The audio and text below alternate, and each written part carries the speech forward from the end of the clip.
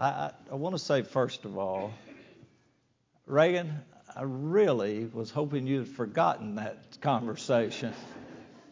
It's funny how it comes up, and I thought he forgot about that a long time ago. But what a blessing Reagan has been. They've been such good hosts. Stephanie, thank you for the wonderful hospitality both you and Reagan have given to us. And to be around your granddaughters, I mean, that's just special stuff. I always say life begins when you have grandkids, and it's true.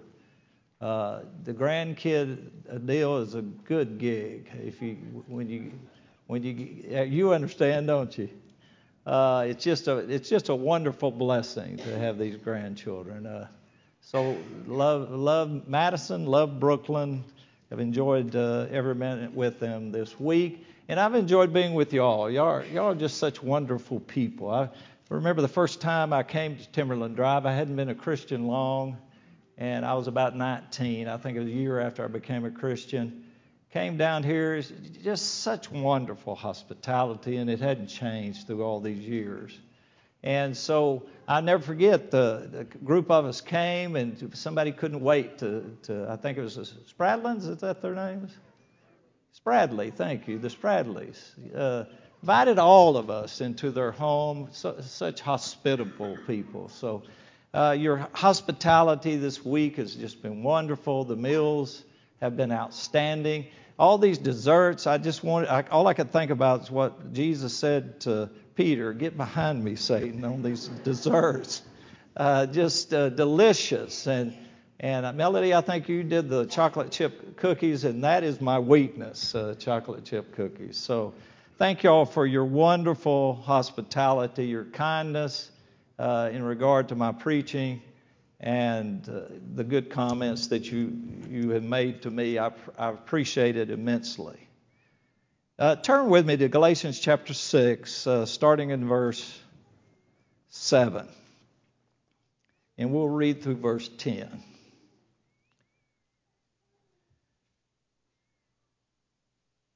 Let him who is taught the word share in all good things with him who teaches. That's verse 6. Verse 7. Do not be deceived. God is not mocked.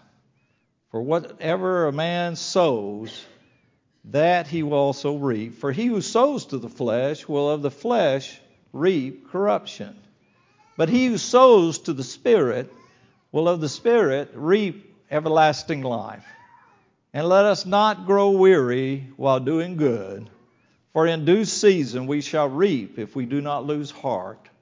Therefore, as we have opportunity, let us do good to all, especially to those who are of the household of faith.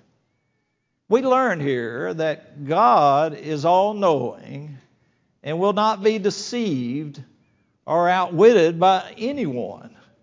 We are deceiving ourselves, ladies and gentlemen, if we think God will allow us to turn our nose toward Him in disdain, as if we could really outwit God, and not receive, keep in mind, not receive the recompense of punishment for denying God and disobeying God. Because he goes on to say, for whatever we keep on sowing, is the idea in the English, we will keep on reaping. And Paul uses this agricultural language to get across that whatever we sow is what we will reap. If we sow cotton seeds, we will get a cotton crop.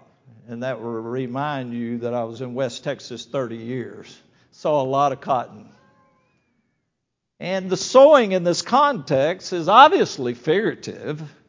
Paul states earlier that we walk by the Spirit. In chapter 5 and verse 16, we're led by the Spirit. Chapter 5 and verse 18, and then we live in the Spirit. Chapter 5 and verse 25. And the opposite of this walking by the Spirit-led Word of God is to be led and to live in the flesh. One leads to heaven. One leads to hell. And then Paul says in Romans chapter 8, starting in verse 12, therefore, brethren, we are debtors not to the flesh to live according to the flesh. He says we have no debt to the flesh. We don't need to spend any of our time dwelling on the flesh, to live for the flesh. For if you live according to the flesh, he's very emphatic by saying you will die. But if you, through the Spirit, put to death the deeds of the body, you will live. To live after the flesh is frankly just to live a worldly life. I think we all understand what a worldly life looks like. Those of us that were in the world and came out of the world, we know the things that are worldly, and we don't want to have any part of them. That was our old life. We now have a new life in the Spirit. Faithful Christians are debtors to attend to the things of the Spirit. We must keep our spirits righteous and pure, always remembering that our spirits endure to eternal life. And sadly, if we live after the flesh, it'll cost us our soul in hellfire. You see, the Spirit leads through the power of the gospel. And in that revelation, the Spirit tells us how to live and sets motives before us to induce us to follow His directions. You see how the Spirit is intertwined and totally involved in the Word of God. But if we sow to the flesh, we will reap corruption. In Galatians 5 and verse 19, look again in Galatians 5 and verse 19. He says, now the works of the flesh are evident, which are these.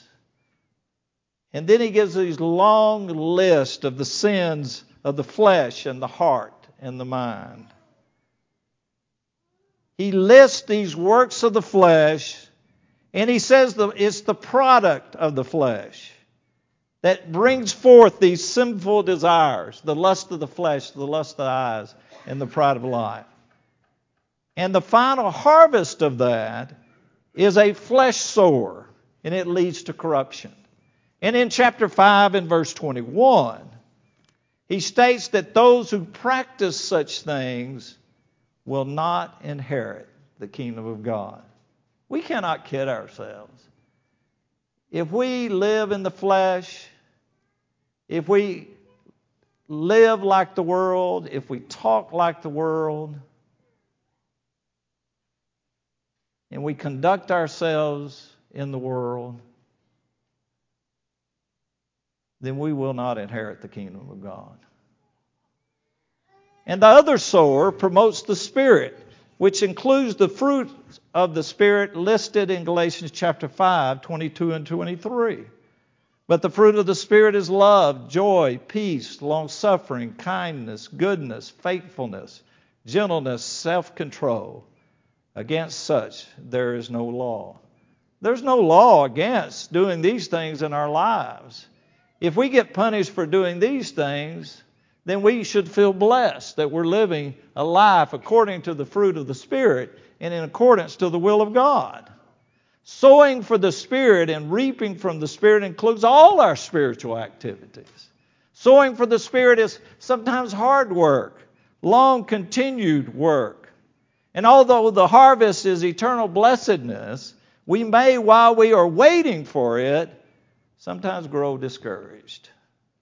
There is only one danger that faces the spiritual farmer.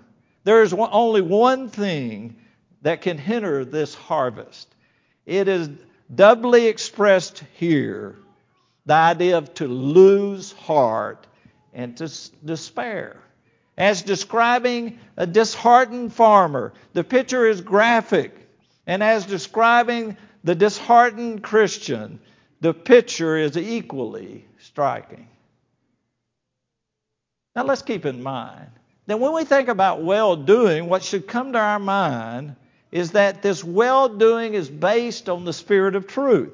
The Apostle John says in 1 John chapter 5 and verse 6 that the Spirit is the truth. Well-doing must be dominated by a life that is directed by God's will.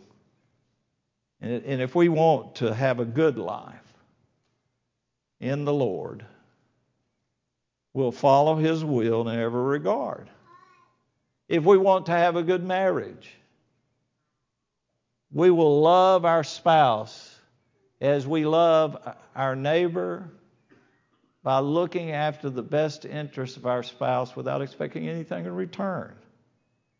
If we want to be successful parents, we'll read and study the Word of God every day with our children. We'll pray every day with our children. And we will love them immensely. We will not only have affectionate love, we will have agape love, to where we totally look after their best interests without expecting anything in return. And if we want to make an impact on this world with the gospel of our Lord Jesus Christ, this world will know that we look at them as a precious soul and that we love them. I always told teachers all the years that I was principal and then superintendent of school, parents know if you love their child. Years ago, I remember a parent told me that he had a conversation with a teacher about his son. And then that teacher said, well, your boy does this. And he won't sit still. And he cannot stay focused. And went on and on and on. And then that parent finally looked at her and said, I think I know the problem. And why you're failing my boy? And she said, what is it? He said, you don't like my boy. And you know something? He was right. And I'll give the teacher credit. That turned her around. He started being more successful because she started viewing that kid differently. She started having a manifestation of love toward that child, an interest in him being successful. What a novel idea.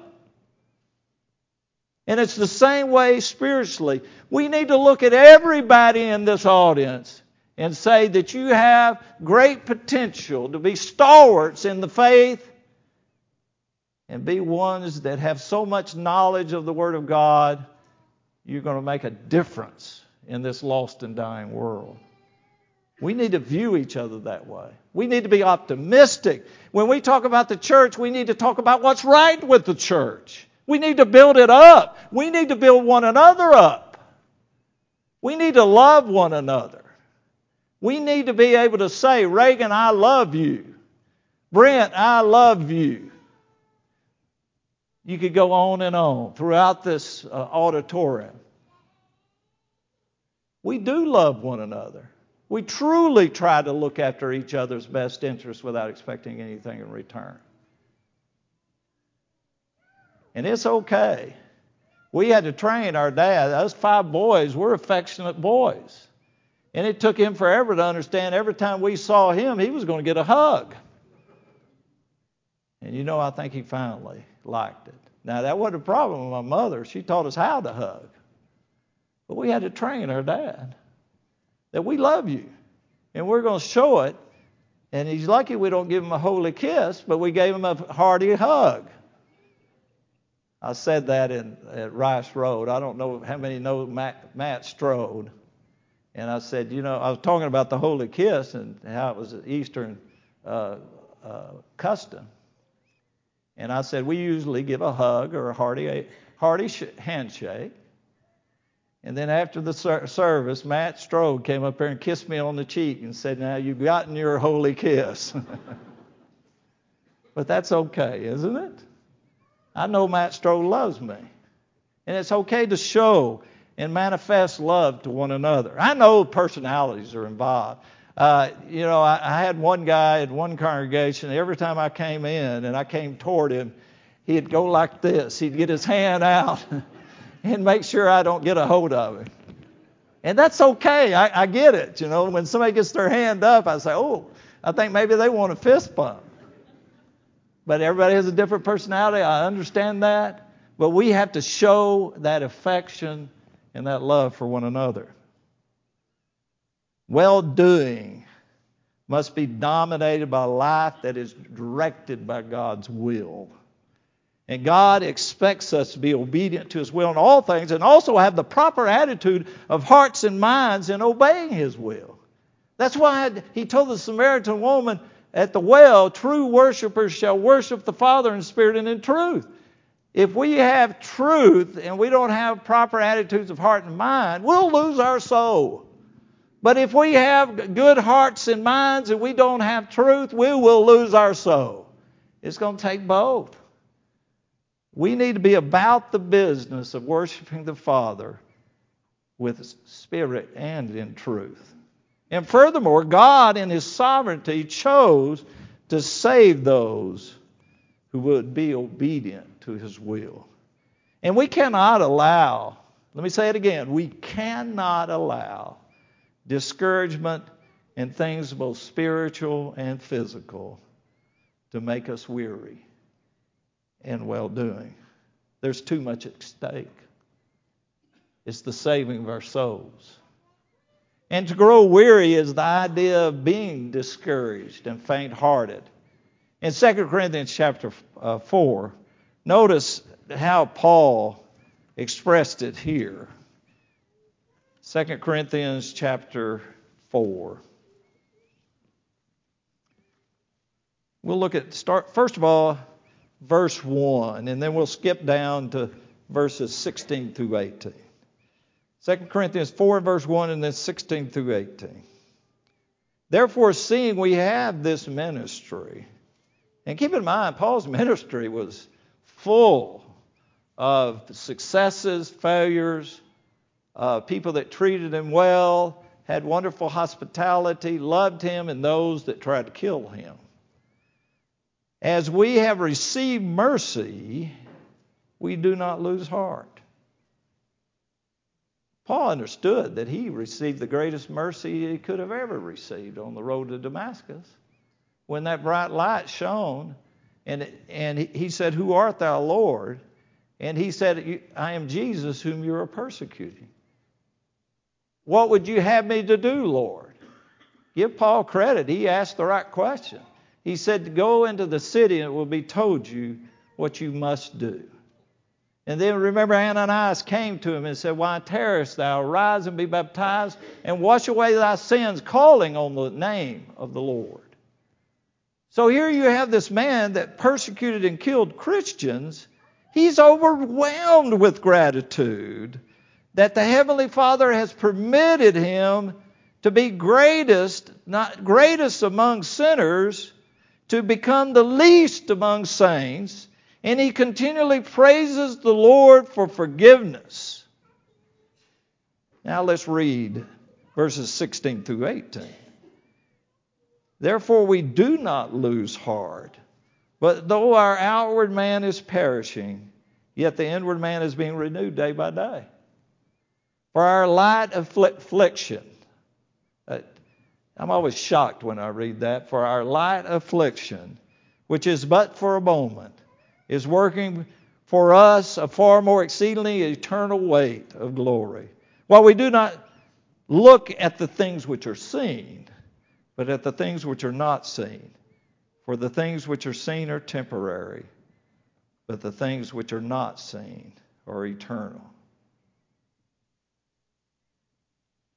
You see, Paul attributes his transformation from prosecutor of Christians to preacher of the gospel to God's marvelous grace. And I guess the question that we need to ask, how can we have the same attitude as Paul to avoid discouragement and to never give up?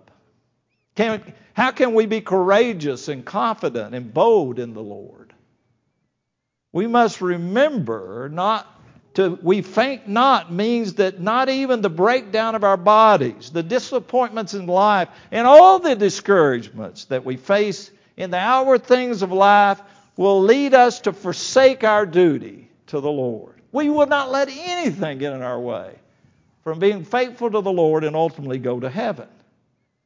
And ladies and gentlemen, we must not faint because there are too many positive factors in life that encourage us to persevere. We have the encouragement of our Heavenly Father's abundant mercy shown toward us in saving us from our sins. I still look back at that day. I'm still thankful that I lived life long enough to where I could obey the gospel and have my sins washed away. I'm so thankful for that. We have God's providential care that sustains us in life and takes care of our necessities. What a blessing that is.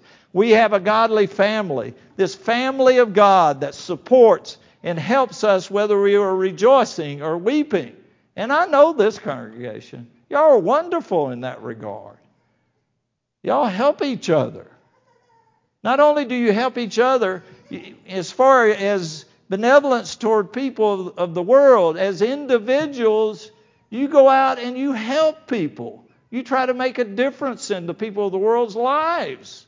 You try to influence them with the gospel as individual saints, the way we're supposed to.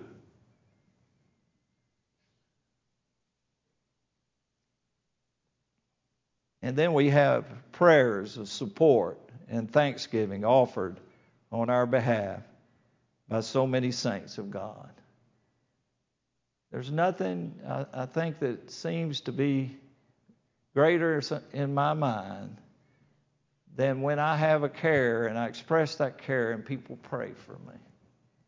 What a wonderful thing that is. What a powerful thing that is. And when we think about our blessings, and we have an abundant amount of blessings based on our faith in Christ Jesus, doesn't it become overwhelming and awe-inspiring that we're so blessed? We have to look at the blessings and deal with the negative things of our life. And the reality is that our outward man is perishing, yet our inward man is being renewed day by day. One writer noted, our bodily vigor and strength are being consumed, but our inward man is experiencing new strength and vigor on a daily basis. That is well put. We're letting our bodily vigor and strength be consumed because that's the way it happens anyway. Our body goes the way of the world. But our spiritual strength and vigor needs to continue to grow daily, no matter what our age is. How can we experience new strength and vigor on a daily basis? Well, read, meditate, and study the Word of God every day. Pray all the time. Do something every day for someone else. My good friend Russ Bowman used to say when he'd get a little down, and he'd tell his dad, he said, I'm just a little down, Dad. And he said, and then I know I made a mistake. I mentioned to my dad I'm a little down.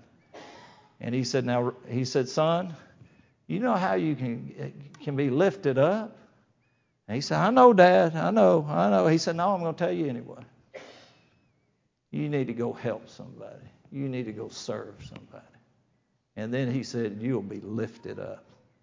And Dee's right. We'll be lifted up if we get away from self and start serving others, trying to help others. Talk to somebody about the gospel. Have that benevolent spirit with others, especially our brethren. Encourage the faint-hearted. Continually sing spiritual songs. Faithfully assemble with the saints. Paul compared anything he suffered in this life as a slight momentary trouble in comparison to the eternal weight of glory. He continually had the right perspective in that he looked beyond the outward circumstances of this world and focused on the goal of eternal life in heaven. And may the Lord give us courage to share Paul's perspective on life by not growing weary in upholding the faint-hearted and weak. That can be a job when people are continuously faint-hearted and weak spiritually. But Paul said in 1 Thessalonians chapter 5, 1 Thessalonians chapter 5, verses 12 through 14, he says, "And we urge you, brethren, to recognize those who labor among you and are over you in the Lord and admonish you, and to esteem them very highly in love for their work's sake. But be at peace among yourselves. Now we exhort you, brethren, warn those who are unruly, comfort the faint-hearted, uphold the weak, be patient with all. See that no one renders evil for evil to anyone, but always pursue what is good, both for yourselves and for all. Rejoice always." This work of trying to uphold the faint-hearted and weak, it starts with the elders. But it must not stop with the elders. We must all be involved in exhortation and patience and encouragement toward the faint-hearted and weak. When one first becomes a Christian, it will take time, it'll take effort, it'll take prayer, it'll take much patience to help this young Christian grow and become strong in the Lord. No one comes to the Lord and is automatically a complete mature Christian. It takes work for all of us. And it takes great effort and courage on their part and great effort and patience on our part. And what about someone who has been a Christian a long time and still has great struggles in their faith? I guess the question is, how patient are we with them? Well, Jude 22 says, "And have mercy on some who are doubting." And we must not grow weary, saving others with fear, pulling them out of the fire, hating even the garment defiled by the flesh. Jude 23. We might not like what they're doing or what they're saying, but we're going to try to pull them out of the fire. We're going to try to do our part to make them go in a positive direction, a spiritual direction, a direction where they need to go, instead of being on the edge of apostasy. And this passage reminds us that we do not excuse sin, but we constantly try to pull fellow Christians out of the fires of spiritual destruction with the attitude of gentleness, reverence, and awe of God. And additionally, we must never have the frustrated attitude of giving up on those of our family who are faint-hearted and weak. I have unfaithful people in my family. It just breaks my heart. But I'm not going to give up on them. I'm going to keep working with them until I die or they die. We got to keep on keeping on with our own families. We need to be ready to throw out a lifeline to those who are floundering in the sea of sin and despair. James said in James 5:19 and 20, "Brethren, if anyone among you should wander from the truth and someone turns him back, let him know that he who turns a sinner from the error of his way will save a soul from death and cover a multitude of sins." That is such a strong passage.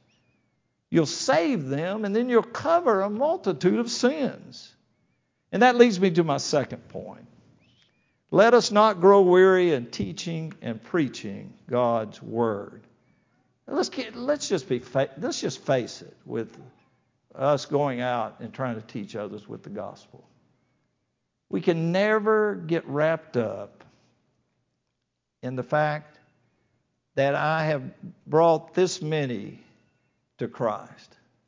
And I've been there. I remember when Christy and I were preaching in Lubbock, we were having a baptism every week in a certain stretch. We were just getting classes everywhere. And then I go to full-time person work in Houston. In the first 6 months, Christy and I, here my pregnant wife with Michelle, we were going all over the country, and we had 60 classes. And we baptized like 8 or 9 people. And then you get in these droughts, and you cannot grow weary. You work and you work and you have classes and you try to talk to people and you invite them and you try to get involved in their lives. It's work. But all the Lord wants us to do is plant or water, and He gives the increase. We need to quit beating ourselves up about personal work and go out and do it. And keep on keeping on and talking to people about the gospel of our Lord Jesus Christ. We can do it. Yes, there are droughts, but then there are times where you think, oh, this will last forever. Look at all the people that are coming to the Lord. But you have to keep on. You have to keep working. You see, teaching and preaching God's Word is well-doing that ought to be without weariness. And if we feel worn out or faint, we must remember that the gospel of Christ is what saves every sinner and strengthens every saint. Jesus said, go into all the world and preach the gospel to every creature. He that believeth and is baptized shall be saved, and he that disbelieveth shall be condemned. In Romans 1:16, that's Mark 16:15-16. In Romans 1:16, for I am not ashamed of the gospel of Christ, for it is the power unto God unto salvation to everyone that believeth, to the Jew first and also to the Greek. And if we're preaching that pure, unadulterated gospel to people, and we're doing it with meekness and kindness, we're doing our work. And we must have that spirit of determination to act from principle and selfless motives. Bible class teachers might need a season of rest from the classroom, but bearing talents and retiring from the service of the Lord is not an option. God's retirement plan is in the next life. In Colossians chapter 4 and verse 12, notice with me.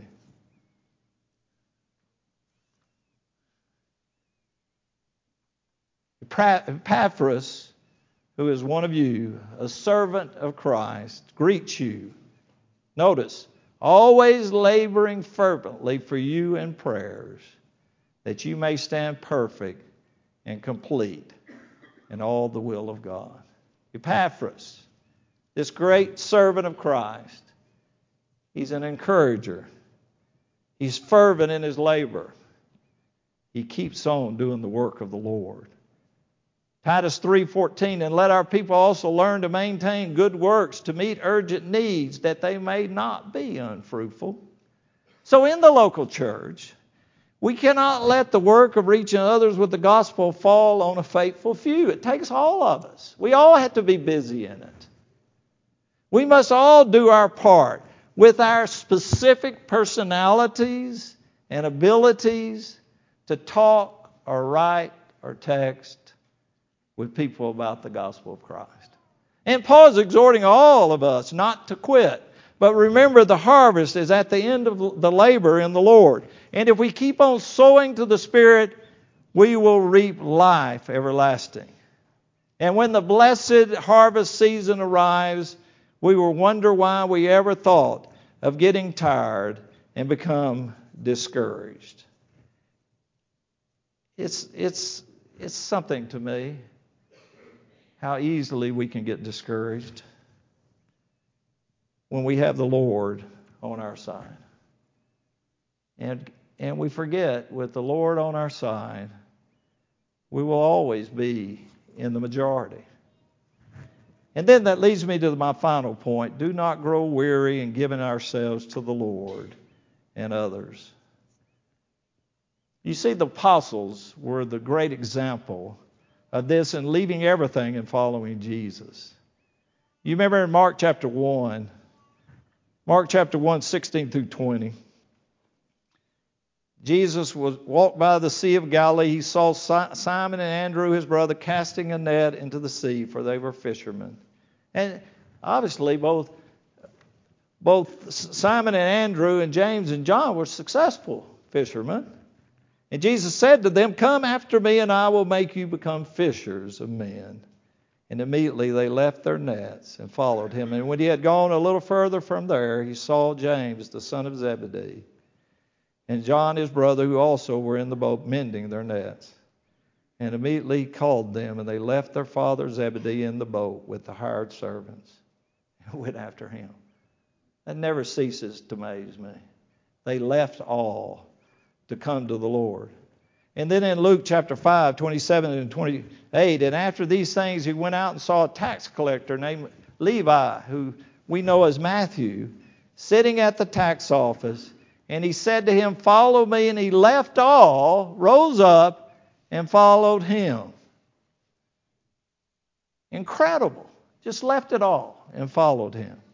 And in this desire and attitude to leave all to follow Christ is a stark contrast with the attitude and desire of the rich young ruler in Mark 10, 17 through 31. He desired to enter the kingdom of heaven, but he was unwilling to give up the very thing that would keep him from being a follower of Jesus. Remember, he went away grieved, for he had great possessions.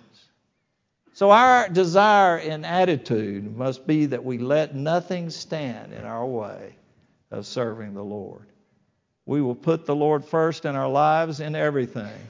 We will view the things of this world as having no eternal significance and keep our sights on those things eternal. This will motivate us to always put God first and others before ourselves. Our Christian walk should be dominated by selflessness and humility. In lowliness of mind, we should regard others as more important than ourselves. And we not only need to look out for our own best interest, but we need to look after the best interest of others. You see, brethren, it all comes, I think, down to what Dan Shipley said in an article that I'm going to quote. And I think this expresses what I'm trying to get across. He says, we must remember that discouragement is temporary. It will soon pass. With faith, we can overcome. No temporary problem is greater than the Lord's work. Succumbing to a case of Elijah blues only compounds our problems and hurts others, while leaving God's work undone. Nothing encourages discouragement more than remembering and mentally rehearsing our misfortunes.